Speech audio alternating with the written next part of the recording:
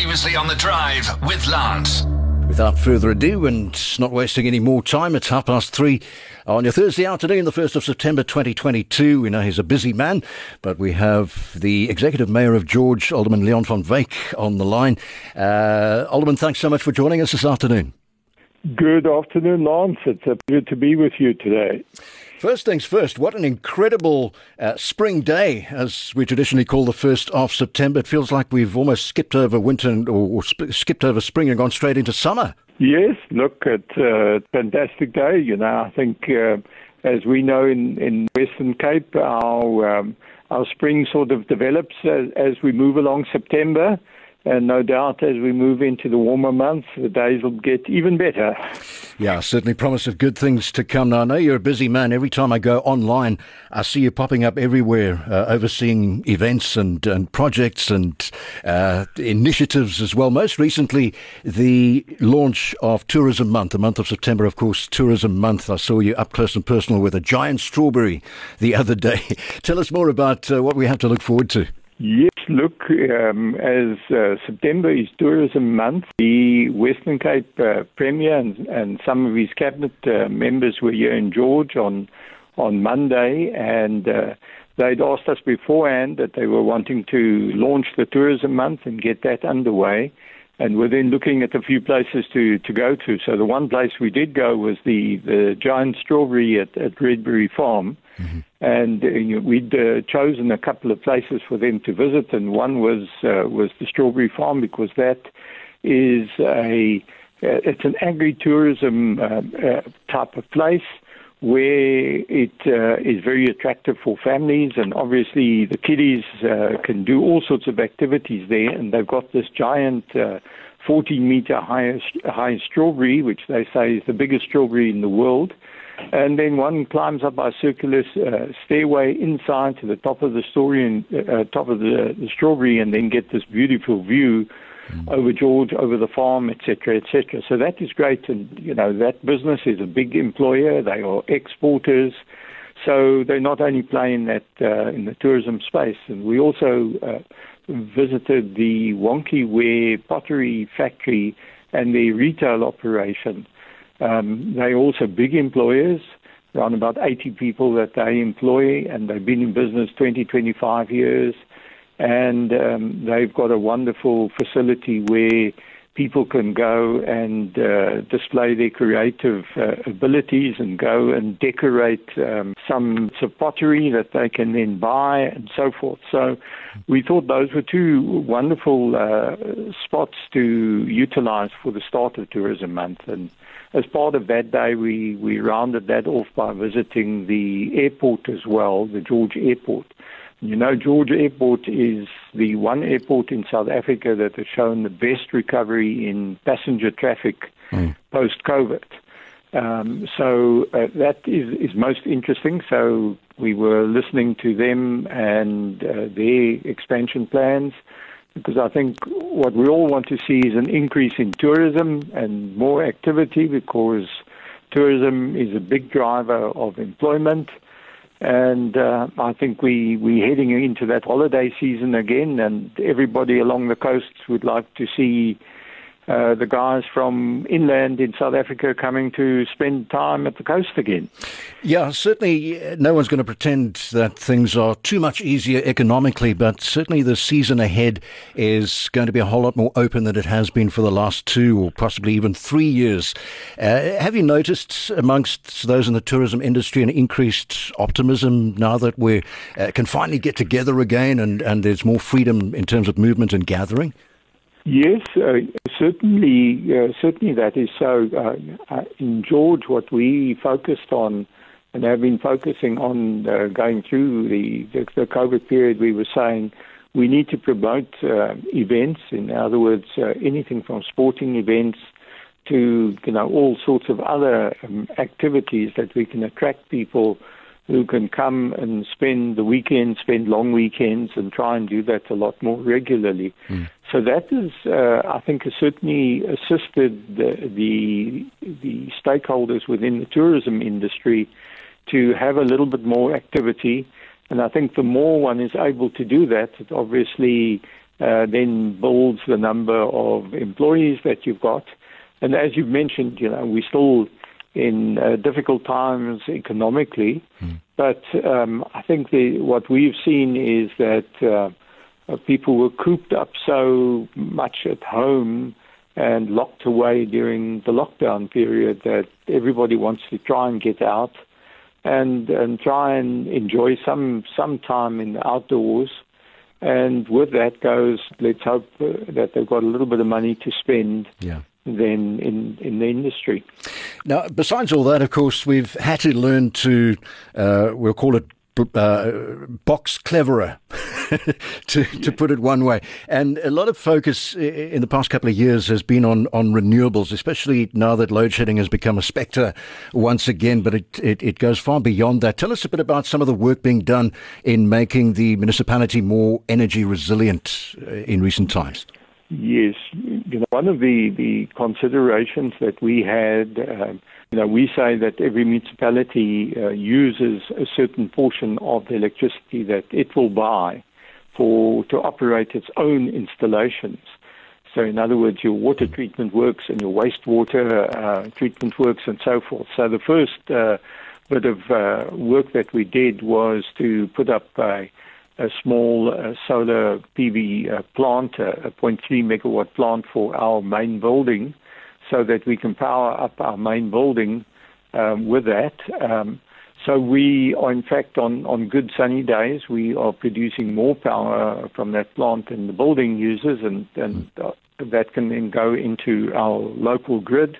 But we are working, we're working feverishly on putting in another 2.7 megawatts worth of plant over the next year, 2 years, in terms of our own installations.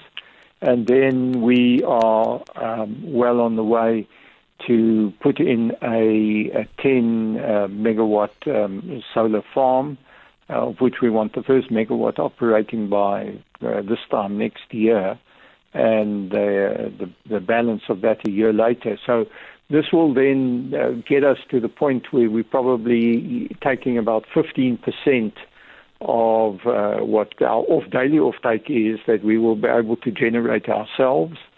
And then we're working on plans for the next year or two after that to move that possibly up to about 30-40%. So that's what we're trying to do to mitigate those levels of risk and try and get ourselves off stage 1 and stage 2 worth of load shedding as soon as possible. I was particularly jealous being in Gqeberha because it's not happening here, but I know that in terms of the traffic lights, there was an initiative whereby the traffic lights would still be operational even during periods of load shedding. Has that lived up to expectations? Has it been facilitating the smoother flow of traffic? Absolutely, it has. It certainly helped that whole process. So that was a project we said we wanted to get 40 sets of lights done by June, which is our financial year end. So that we got sorted out. And I think probably by the end of this month, we'll have all our traffic lights intersections in George working on that basis. We've got a UPS that can then run when we've got load shedding. Could you send the guys eastwards after they've done there? Absolutely. Alderman Leon van Wyk, Executive Mayor of George, joining us on the Gardner Drive this afternoon.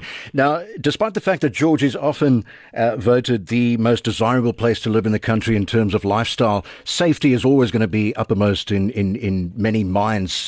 Tell us a bit about the safety aspect, any updates on safety in your region and what's being done to improve safety in the city? Yes, certainly, we're paying a lot of attention to safety, and we believe that is we need a lot more focus going on that going forward. And what we've said is we want to increase our law enforcement team, so our own team. So that's what's going to be happening in this year. And that will then also start helping us move to creating our own reaction unit. And at the same time, we've already got 616 CCTV cameras around George that are operating out of a control center. and we actively want to increase that. So we've been talking to the fiber providers and to see how they can assist us, and then also whatever we can gain out of private sector in terms of neighborhood neighborhood watch cameras that may exist, to start adding to that. So that's going to be an active drive that we are busy with, and then moving to a full-time 24-hour control room. And those cameras are actually vital to deter crime on the one side, and also to catch criminals. And I've been on an oversight visit at one stage a few months ago, and lo and behold, in front of us we saw a guy who was busy digging a hole next to some electric pole, a light pole,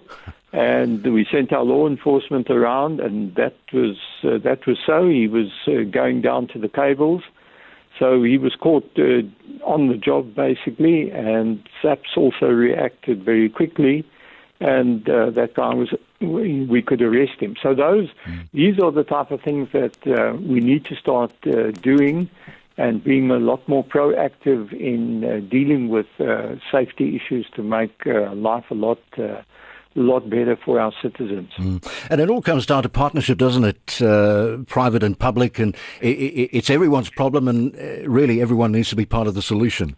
Yes, no, that is certainly so. That is certainly so, and we need to learn to work together and to collaborate with SAPS and with the private sector, so that everybody can work together. And if one can do that quite seamlessly, then you can see these type of improvements taking effect, and it just makes life a lot more positive. And we need that positive spirit today. Yeah, no doubt about that. Executive Mayor of George, Alderman Leon van Wyk, on the line. Any last words before we let you go? Any last words to the George community and beyond? Yes, look, I think we're certainly working very hard, and I think not only these issues that I've mentioned now, but we're also focusing very, very heavily on infrastructure and making sure that we can refurb old infrastructure. I think municipal infrastructure throughout the world is probably a good 50, 60 years old now. And so we are actively looking at what does one do to replace pipelines and sewage lines, and improve your running of waterworks, increasing capacity, working on our roads.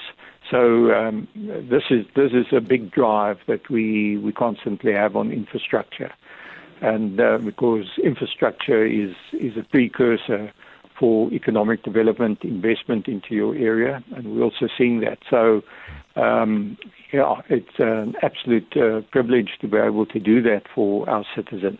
Refreshing to see the proactive approach continuing.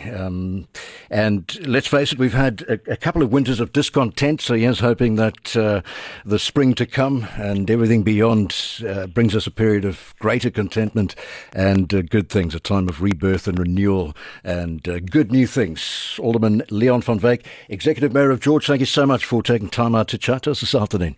Thanks, Lance. AlgoaFM.co.za, where your music, your world is less than a click away.